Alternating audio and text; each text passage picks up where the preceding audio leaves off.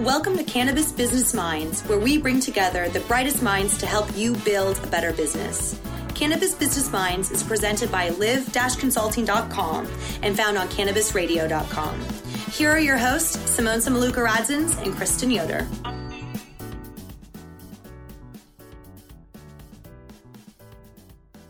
All right, so on today's show, we've got Terry Blevins, who's a former police officer that has led several incredible leadership roles, including the head of security for Beats by Dre.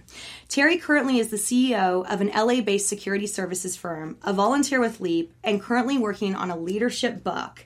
Terry, welcome to the show. Thank you. Yes. I appreciate it. Welcome to the show. I'm so excited to talk to you and hear about your evolution from being a police officer to a security company in the cannabis industry. Thank you. I love talking about marijuana. So. Yeah, I bet. And I saw that you were a police officer for the Maricopa County Sheriff's Department. Yes. I'm from Arizona. Oh, really? Yeah, and I'm like, I don't have a single friend that didn't get arrested for cannabis at least once growing up. And I know it's really interesting to watch Arizona change now, but are you still in touch with the police officers you worked with? I actually am. I have a lot of friends who are still in law enforcement and retired from law enforcement in Arizona. Yeah. My parents and my son and his wife and child still live in Arizona. Yeah. So, and I visit often, so, and I stay in touch with a lot of my law enforcement friends. Has their perception changed with the passing of medical cannabis in Arizona, or is it still met with resistance? Well, there's still resistance, but it has changed. I've seen a lot of the attitudes change. Mm-hmm. I'm proud of my service in law enforcement, and I'm proud of my brothers and sisters as well in law enforcement. But unfortunately, and they care about their communities, but unfortunately they were misinformed. They didn't know the facts. They saw a danger that marijuana was going to come in and create a blight in these communities, cause crime to go up, and they were worried. Yeah. And but that hasn't been the case. Yeah. It's been legal in Arizona since 2011. So. Yeah. And it just hasn't been, and specifically in the last community where I was a police officer in Gila County, in a small town called Globe, they allowed one dispensary to come in, and it's the highest taxpayer in the town. I bet. They love the tax revenue from it.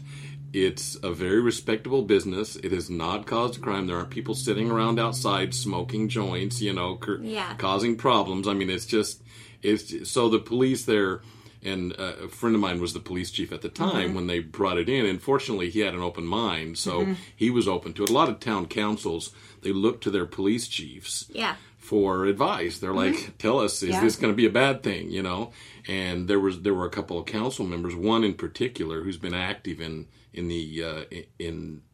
marijuana activism for a long time.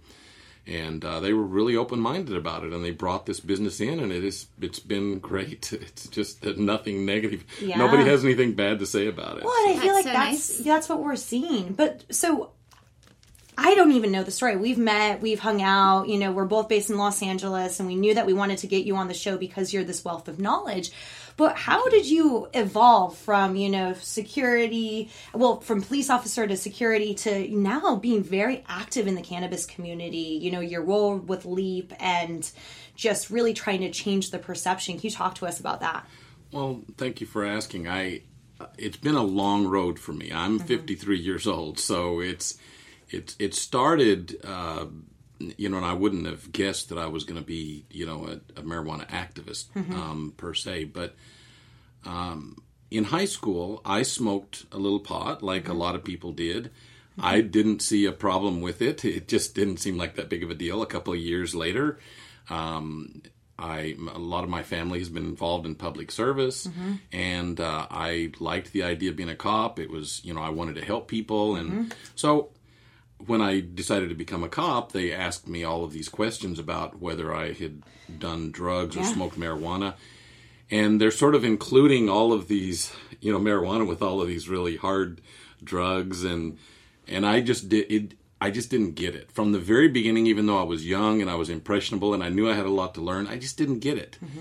And then I had a life-changing experience that it was just incredible. I had only been out of the academy for a few weeks, and I was still with my field training officer, and we stopped a young black man for a traffic offense, and the car smelled like marijuana, and so we found a half of a joint in his ashtray.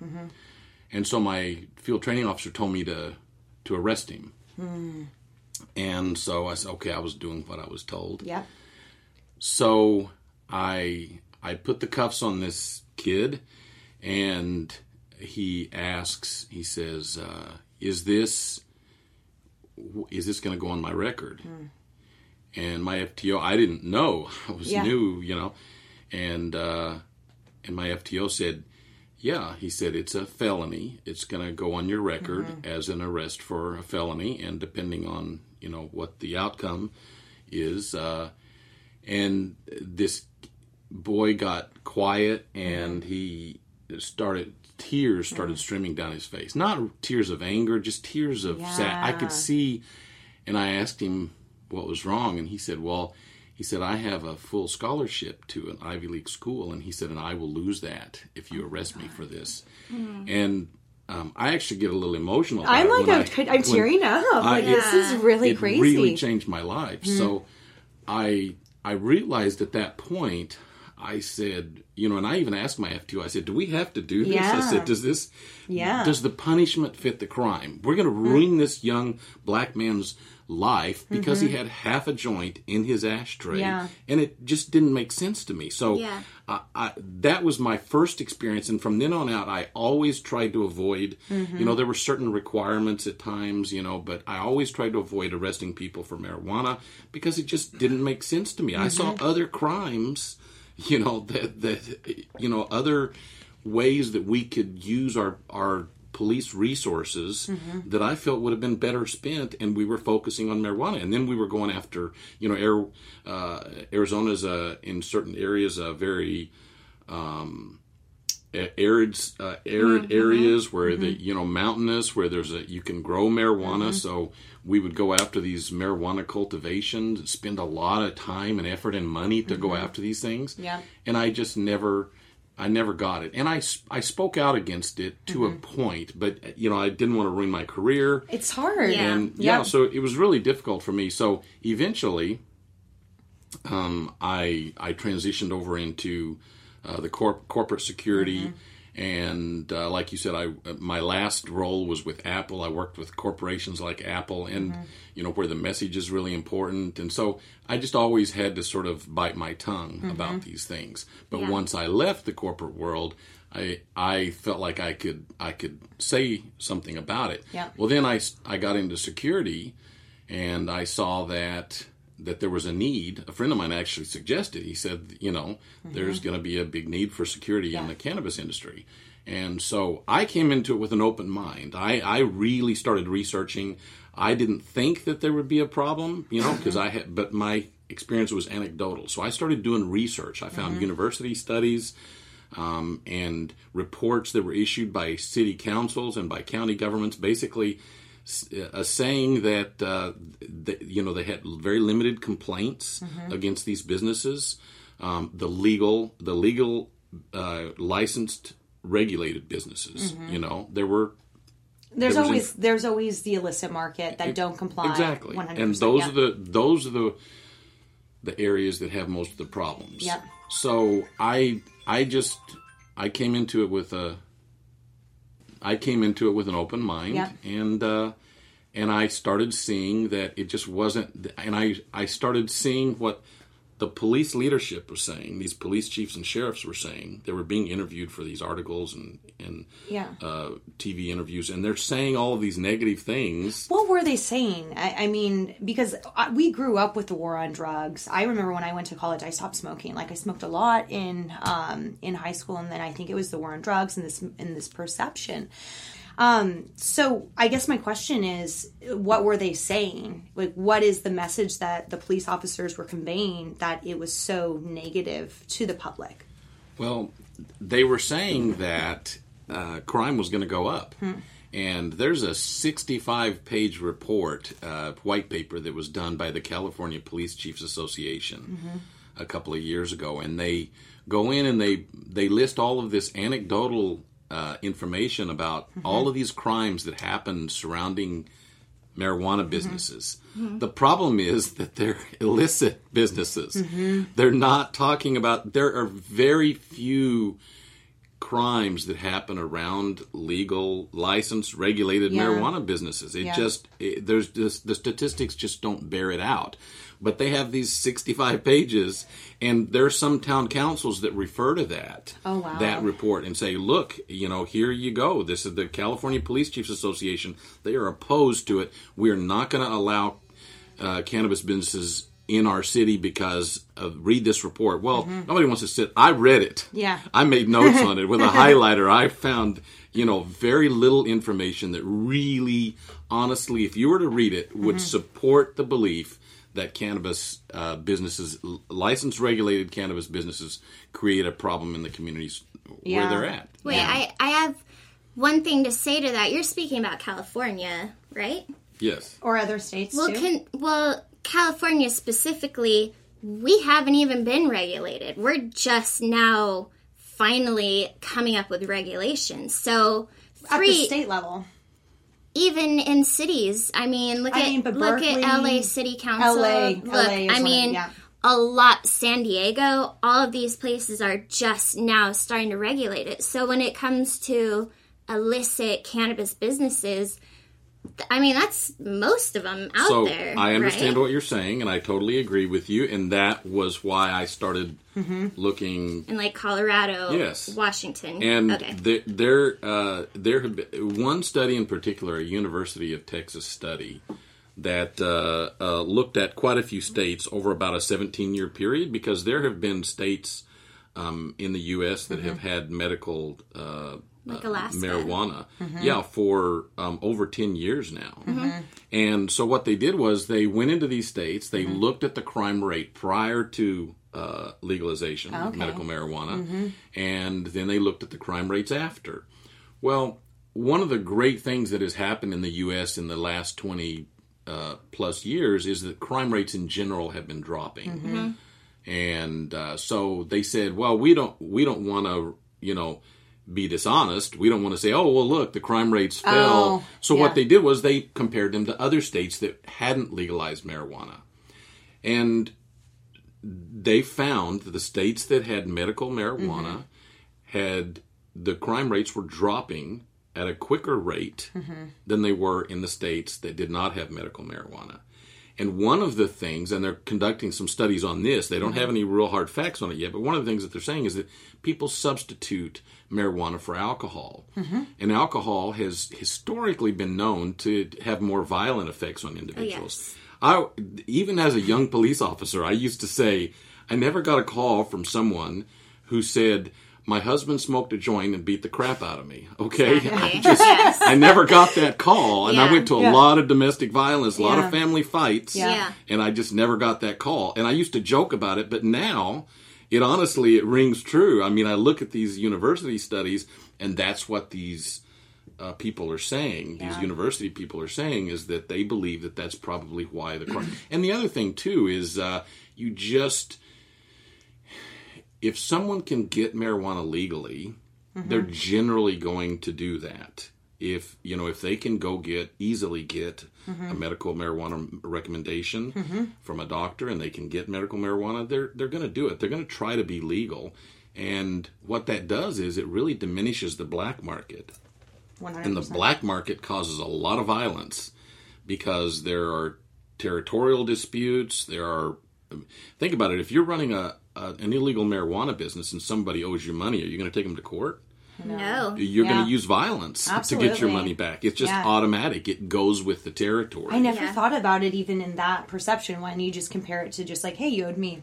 You don't have an AR. You don't have a collections person that you can go out. You could owe me $100 and I can't take you to court. I have to use violence. In Los Angeles, since we haven't been regulated a lot of times, because I've worked with dispensaries, delivery businesses, when they've got robbed, and it's I'm not calling the cops. What are the cops going to do? Are they going to go get the money back for me? Now, that's in California? Yes. However... And that's because they're unregulated. Yeah. There have been cops that were like, that's a crime nonetheless. Like, we want you to call us so that we can take a report because a robbery is a robbery. It's not about you own a dispensary. We're not coming here to raid your dispensary.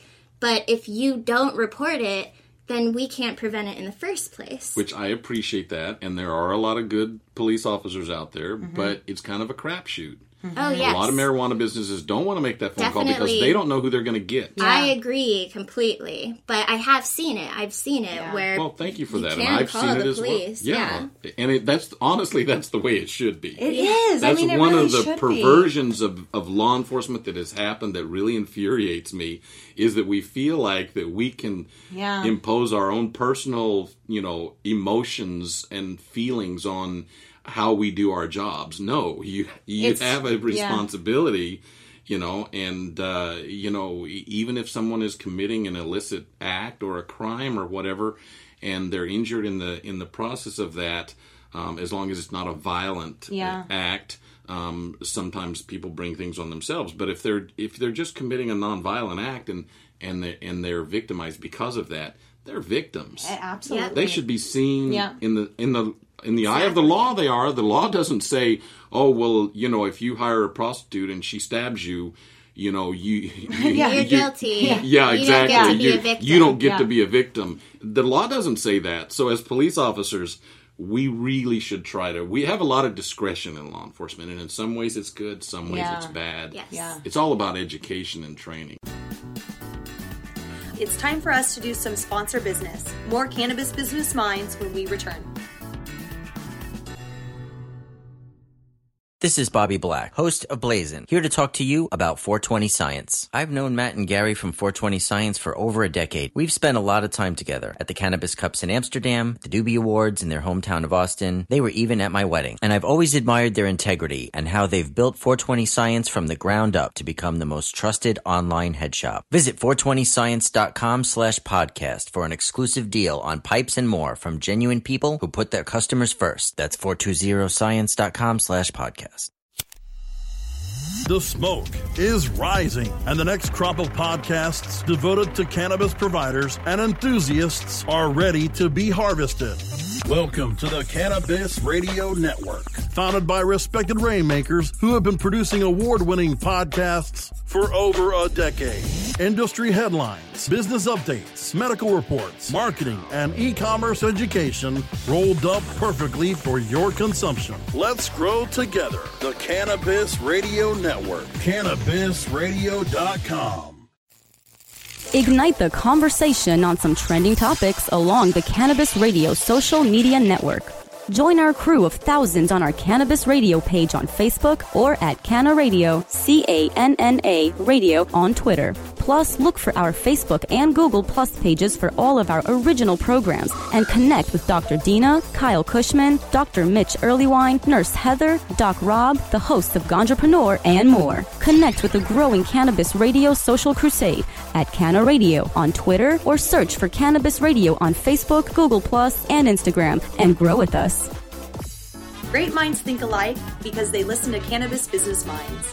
Presented by live-consulting.com, only on cannabisradio.com. And I think it's education training and really education, because Leap. and this is a perfect segue to Leap and your role with Leap, because you're going to educate these people. So on our last podcast, we interviewed Jackie McGowan about California bans, and she was telling us that one of the hardest things for her is that she will go into the city and, it's either a city council person that's kind of upset, or sometimes it's the sheriff that just can't figure it out. So tell, for those that don't know in the audience, what's Leap?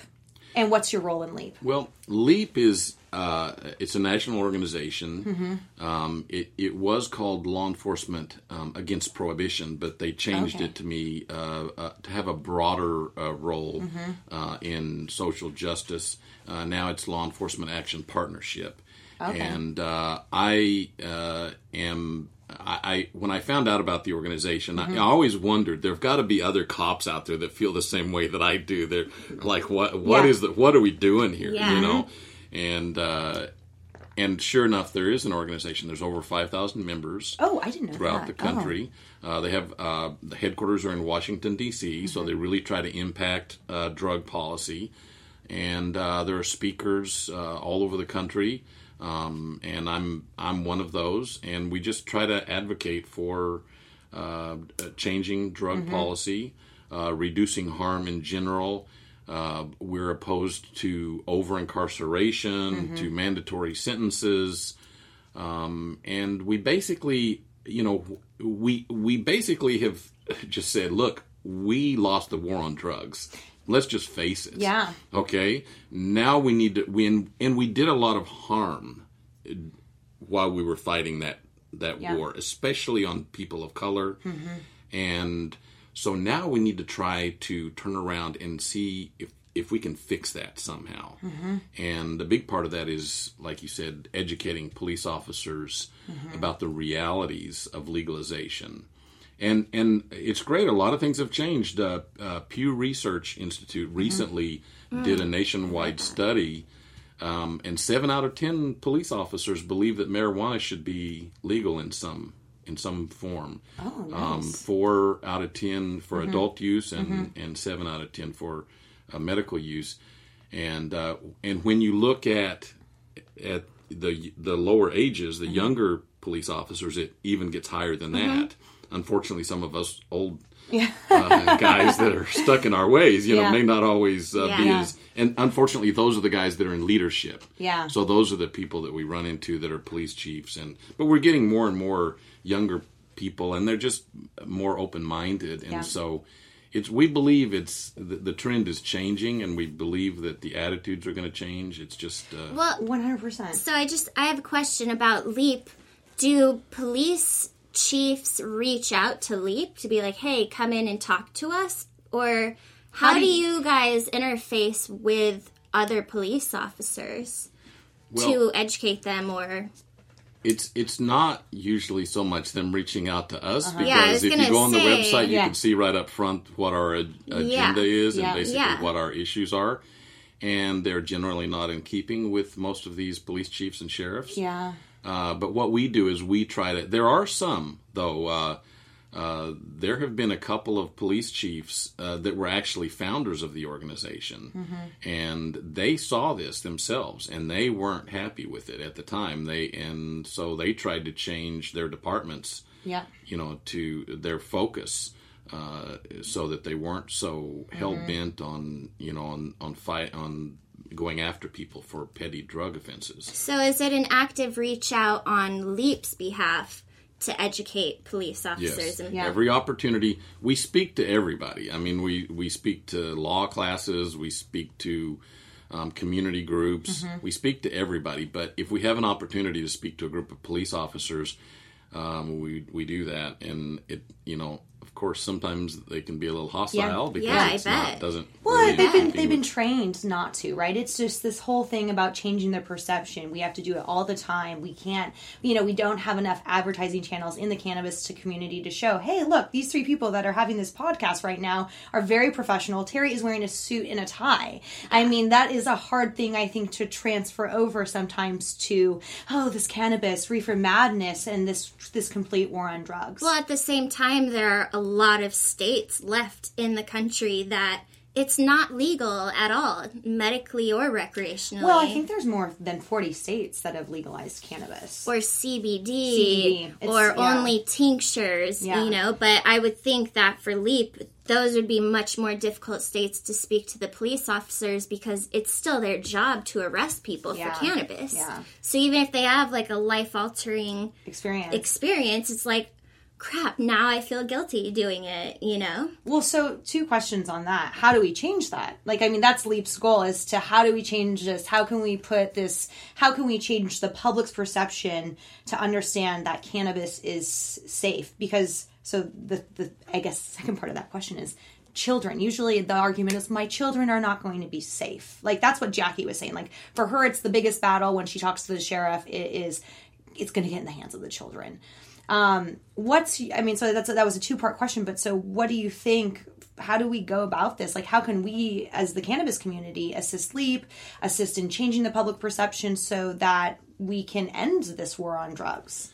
I think the most important thing that we can do is have a compliant industry that ensures that we are complying with rules and regulations and laws, and that because that's the way that we're going to dispel all of the myths. Yeah. Like you were talking about, Kristen, the myths about the industry that aren't true. Yeah. And so because it gives them fuel. The more bad things that happen, it gives them fuel. If somebody gets injured or killed in a dispensary robbery, or a child gets a hold of some edibles or something and ends up in the hospital, and that ends up on the news.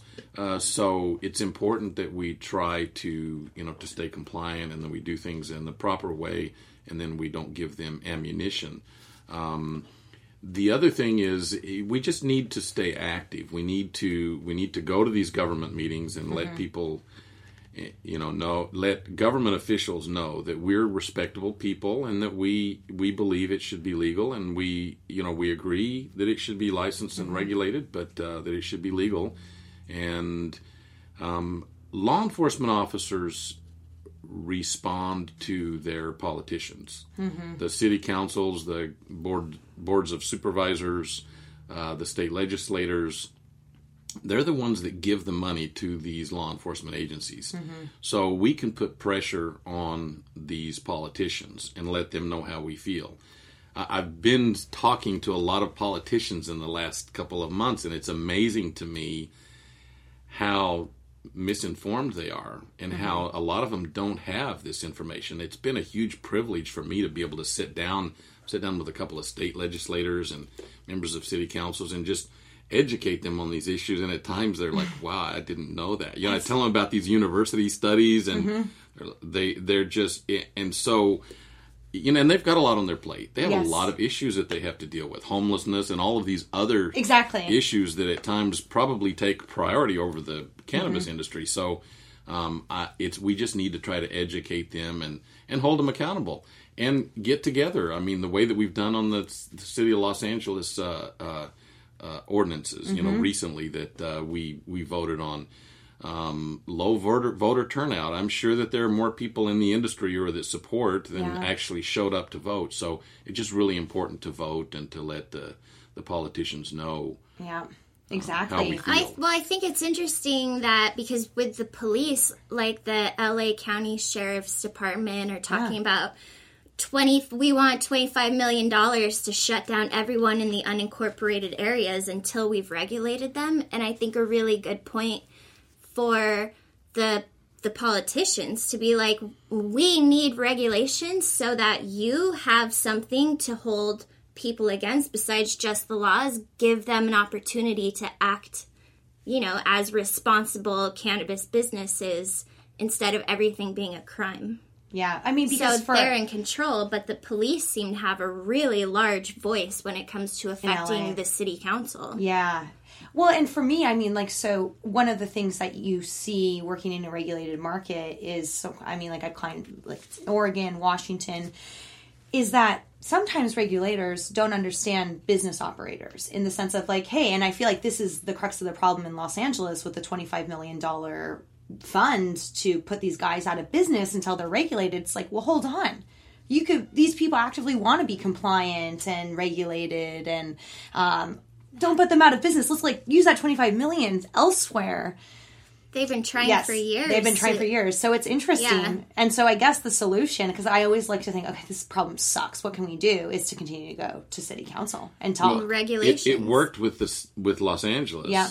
Because now Los Angeles has basically said that we are only going to use stormtroopers, law enforcement, as a last resort to go in and shut these businesses down. We're going to fine them, and we're going to shut off their water and power. And we're only going to do that after we've given them plenty of opportunity to become licensed. Yeah, exactly. And that's the unfortunately, Jim McDonald, the LA County Sheriff, is a powerful voice. He's widely respected, very opposed to, the cannabis industry. And let's get him on the show. I just wonder why. Why is he opposed to it? Wouldn't it make your job easier if you didn't have to deal with that whole aspect? Yeah. Well, it's honestly, I think it's pretty intuitive. Yeah. Right? I mean, I look at it and I evaluate the evidence, and it seems pretty obvious to me. So I have trouble at times understanding why these police leaders are so opposed to it. The only thing I can think is I can just tell you that, unfortunately, law enforcement officers historically have been very resistant to change. We get stuck in our ways. We don't like change. We like to do things the same way. And That's it's every just, organization. Yeah, at some true. point. Yeah. And so, we just, I think that some of these older guys, like I said, that are in police leadership, their whole lives, they were, told how bad marijuana was, and they did see an illegal element to it. They saw a lot of people that were involved in other types of crimes that were also involved in marijuana, and so they just have this ill-conceived perception that is just absolutely not correct, and they've just stuck to it.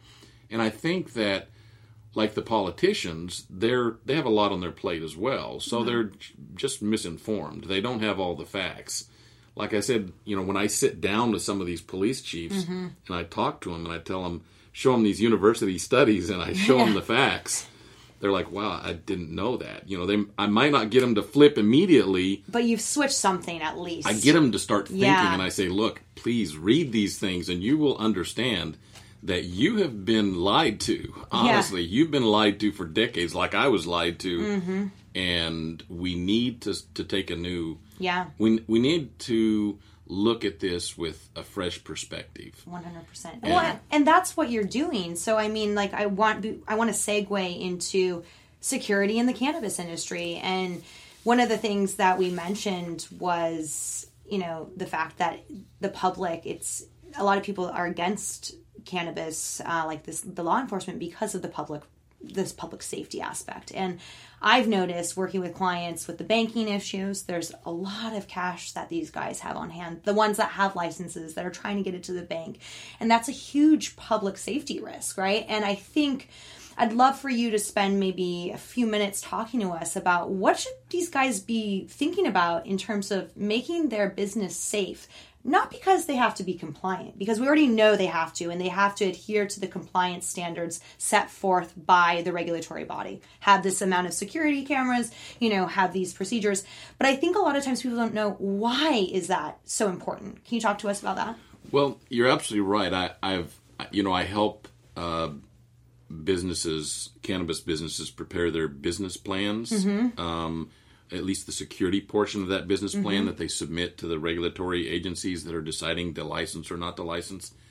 And so I have to understand all of the regulations, what the requirements, the licensing requirements, and what they are requiring. Sometimes your security plan can be as much as 30 or 40% of your overall points that you get percentage-wise of your overall points when you apply for a license with some regulatory body, and so it's a huge part of that. So I'm really happy to help businesses do that. But when I study all of these requirements, very often what I see is that they're just the bare minimums. Oh wow, really? Probably because they don't you would have to come from a security background to know. You don't know what you don't know, right? Which is what you're here for. Well, that's why I've been trying to talk to these politicians, these legislators, local and state legislators, trying to let them know. We don't want to put undue burdens on the businesses, and each business is different. Each business has a different risk profile. Some businesses are in neighborhoods that are difficult, that with high crime, and others are in neighborhoods that aren't high crime. So we have to look at that individually, and I just want the cannabis businesses to understand that they have a responsibility. And, historically, cannabis businesses having been unregulated, they may not have always operated with any sort of governance. You and I, Simone, have talked about corporate governance, but one of the things that happens in business, especially once we become mainstream, we have to comply with these best practices that the corporate world is using. And one of those concepts, having been in corporate security myself, there's a legal concept called duty of care. And I believe, first and foremost, it's a moral duty of care that we have to our employees and to our customers to keep them safe.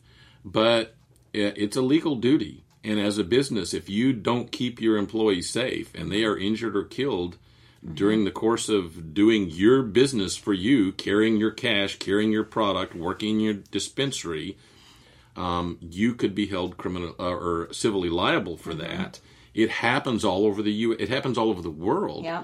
Corporations daily, almost daily, have to pay out huge settlements to their employees or the employee's family if the person was killed because they didn't protect them. No, absolutely. So when I used to travel internationally, I would go to high-risk countries, and we would get a security profile. We had to have, armed services escort us places, and this was because there was all that corruption, and it makes sense, legally, if something happened, if we got kidnapped, if we got harmed, the corporation that I would work for would be liable.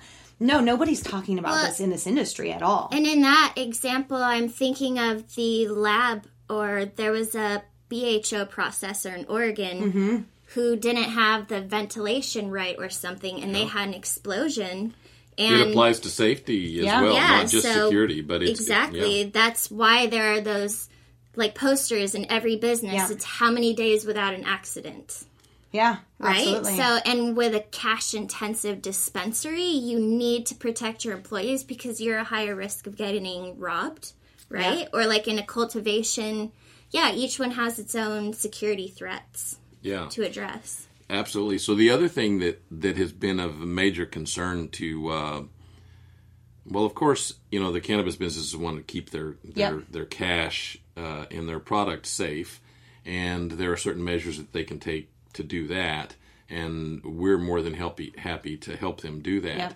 But several marijuana business owners have asked me about insider theft, and in the industry we call it insider theft or the insider threat. Yes, and absolutely. They're worried. They're saying, "I know that there is pilferage in my business. I know that for certain people, what do I do?" And you can implement all the security measures that you want, and you can minimize those things. But I believe that it's more important to approach it from a proactive perspective. Oh, yes. We, at Armaplex, we have a program that we're developing that involves employee engagement, training and engagement. And one of the things that we understand in the security industry is that if you treat your employees badly, people want to be loyal. Yes, okay, they want to be loyal. Yes. But if you treat them badly, they're going to be disloyal, and they're going to steal from you.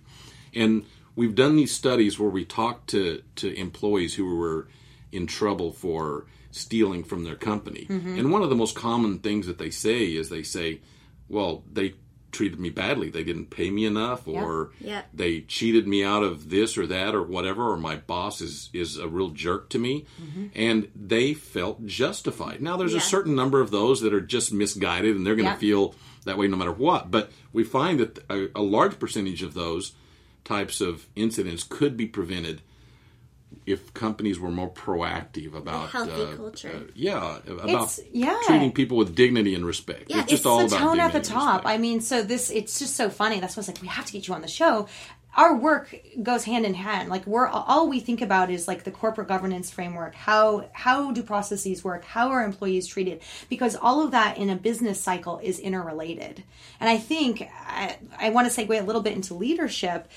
A lot of it goes with how you treat your people, how you motivate them, because with shrinkage and with that type of theft, it's the opportunity. It's also it's the fraud triangle, right? And it happens in, the manipulation of financial statements. But then when we think about cannabis, it's, hey, you've got a ton of cash. You've got a ton of cannabis. And so do you have A, the inventory controls, but even B, if you don't, and if you've pissed off an employee or if you haven't instilled that tone at the top and really treated them loyal through a mission statement, through a development plan, through all these things and training, the risk is there. it's time for us to do some sponsor business. More Cannabis Business Minds when we return.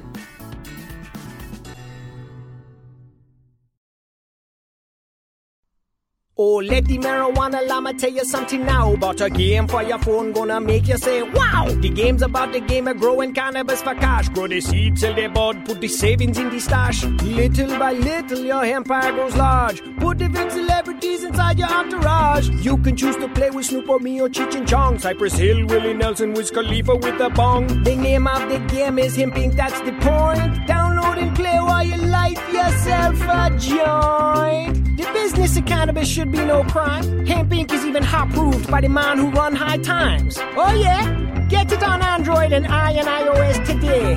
Marijuana llama out. Got to tend to me own crops, you know. Money don't make itself. Hemp Inc.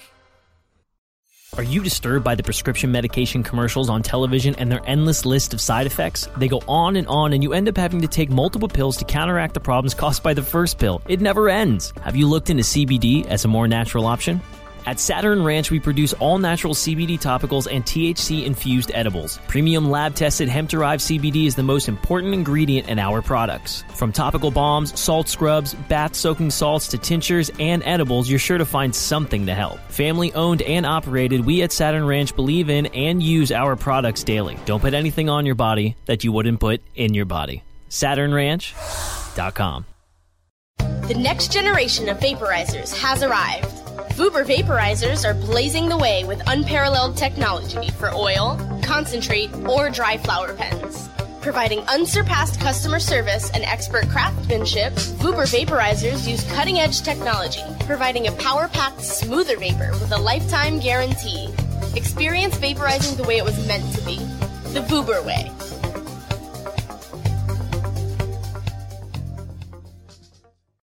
Great minds think alike because they listen to Cannabis Business Minds. Presented by live-consulting.com, only on cannabisradio.com. The buzz phrase that I've seen used lately, that I know a couple of people that are experts in this area, and I've actually been talking to them about helping us with this program that we would like to roll out and offer to cannabis businesses, is employee engagement. Yes. And an engaged employee is not going to steal from you. Yes. Period. I mean, if it seems like an oversimplification, and it might be in some ways, but honestly, it really isn't that hard to treat your people with dignity and respect. No. It seems hard because a lot of businesses, we've all worked for really crappy bosses. Yeah. We don't have that many awesome bosses that we can look to and say, wow, that person was amazing. You know, even though they were strict with me, they still treated me with dignity and respect. It's just, so businesses you're right about leadership. are people. Exactly. You don't have a business without your people. Really, it's very the advantage. common sense. It's totally common sense, but I think it's just, and so this is what, we don't have enough time. We have to get you on the show to talk about leadership because I want to have a whole segment on this. But, so maybe somebody's listening, they're like, okay, wait, I'm a business owner. Somebody's stealing from me. Oh, I better probably talk to Terry. So we'll put all of your info on our show notes. But what's like one thing when we talk about leadership in the sense of it's hard to understand how to be a good leader? And it's, to me, it's all about how you really have to understand like this new lens of thinking. Talk to us a little bit about leadership. Well, for me, it's about introspectivity. And we had talked briefly about the fact that I'm writing a book on leadership in my spare time. And it's the name of the book is called Introspective Leadership.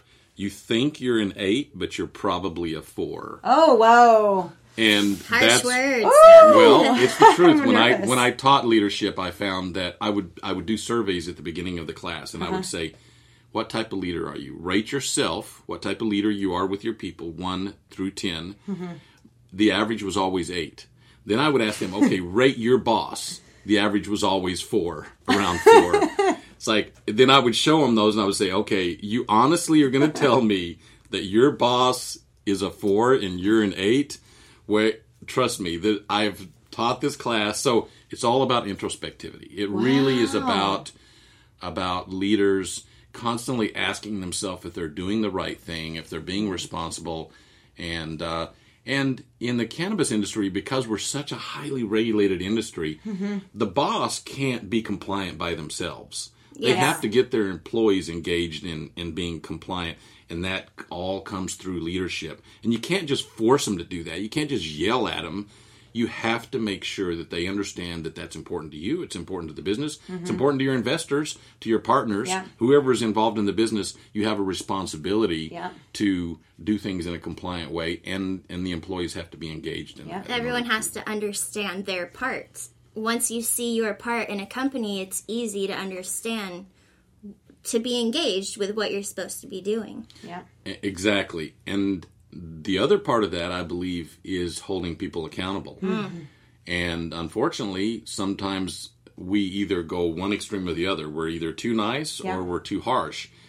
You can be a good boss, and you can, treat people with dignity and respect, but people actually like to be held accountable. People like structure. They like to be able to operate within a framework where I know exactly what my job responsibilities are. Yes. I know exactly what I can and can't do.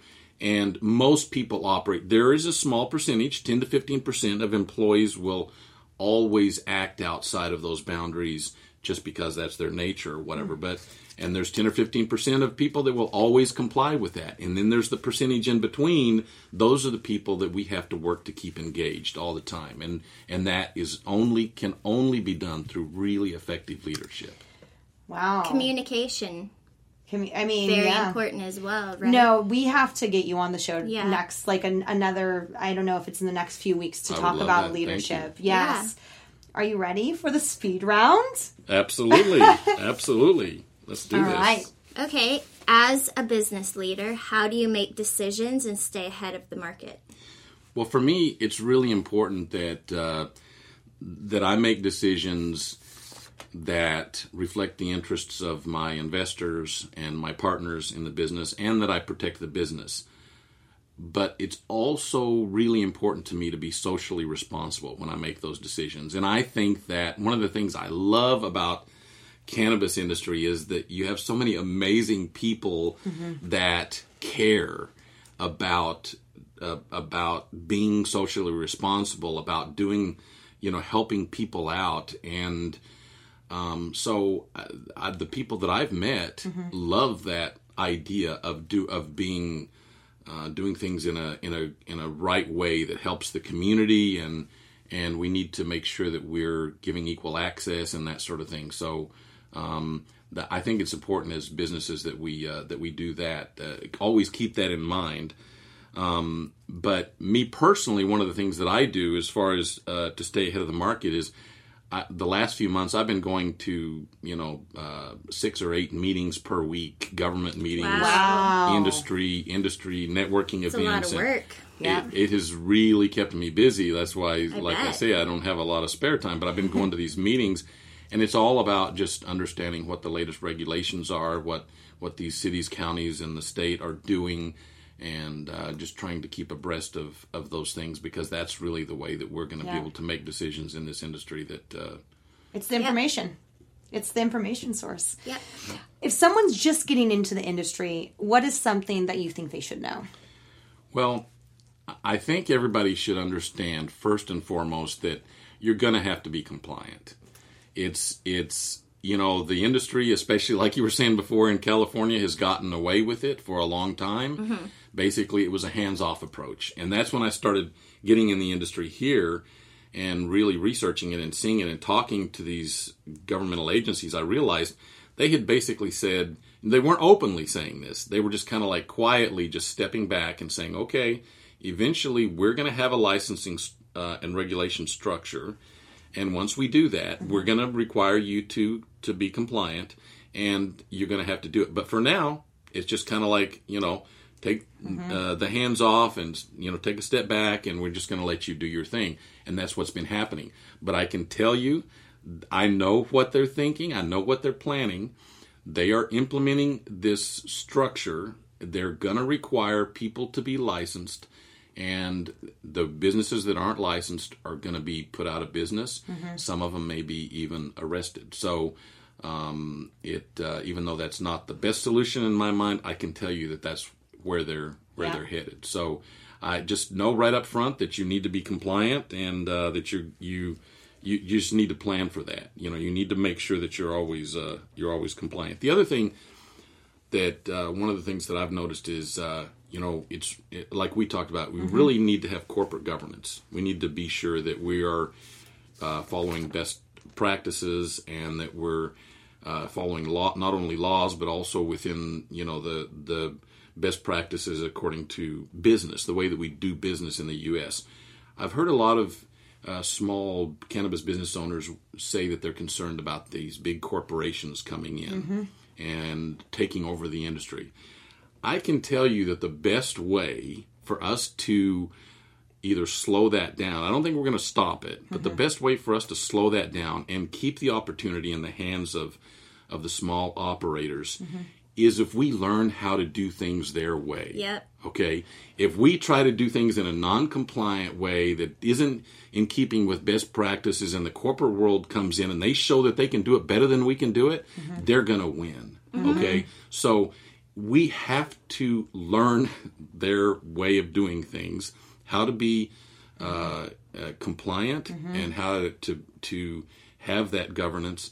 And once we do that, then we can fight them at their own game. And so that's really important. So I would say anybody coming into the industry, those are really important things to keep in mind. And I have a lot of other things, but I know that we're kind of short on time. So yes, well, I mean, you're correct in all of those. Compliance is definitely key. Where do you see yourself a year from now? Well, we at Armaplex, we hope to be actively protecting cannabis businesses, keeping their assets safe and their people safe. We hope to have increased the number of businesses that we are working with. That's one of the reasons I'm getting out and talking to everybody, because I believe that we have a good service and a good product and the right attitude, and it's really important that that we let people know about that so that we can help them out. And in a little over a year, I'd like for us to be seen as the leaders in the cannabis security industry in California, and with our sights set on being the same for the industry nationwide. The national security cannabis industry, it's important. We plan on expanding and doing this on a greater scale. Lead by example. Yep. Absolutely. Yeah. Wait, and your book? Will your book be done? I'm hoping. That's what I'm working towards. Yeah. I want to read it. I know. I want to read it, honestly. Yeah. I mean, you are such an incredible wealth of knowledge. I believe that you're going to achieve that easily within the next year. I want to see how we can help you. For all those that are listening, we're talking to Terry Blevins, who is the CEO of Armaplex, a security firm that's based in Los Angeles. We'll put all the notes on our website. But thank you so much for sharing your knowledge. Simone, Thank you. Kristen, it was a pleasure. Thank you. Thank you for joining us for this edition of Cannabis Business Minds. You can download episodes of our program by going to cannabisradio.com or subscribing to the show on iTunes, Stitcher, and very soon on iHeartRadio.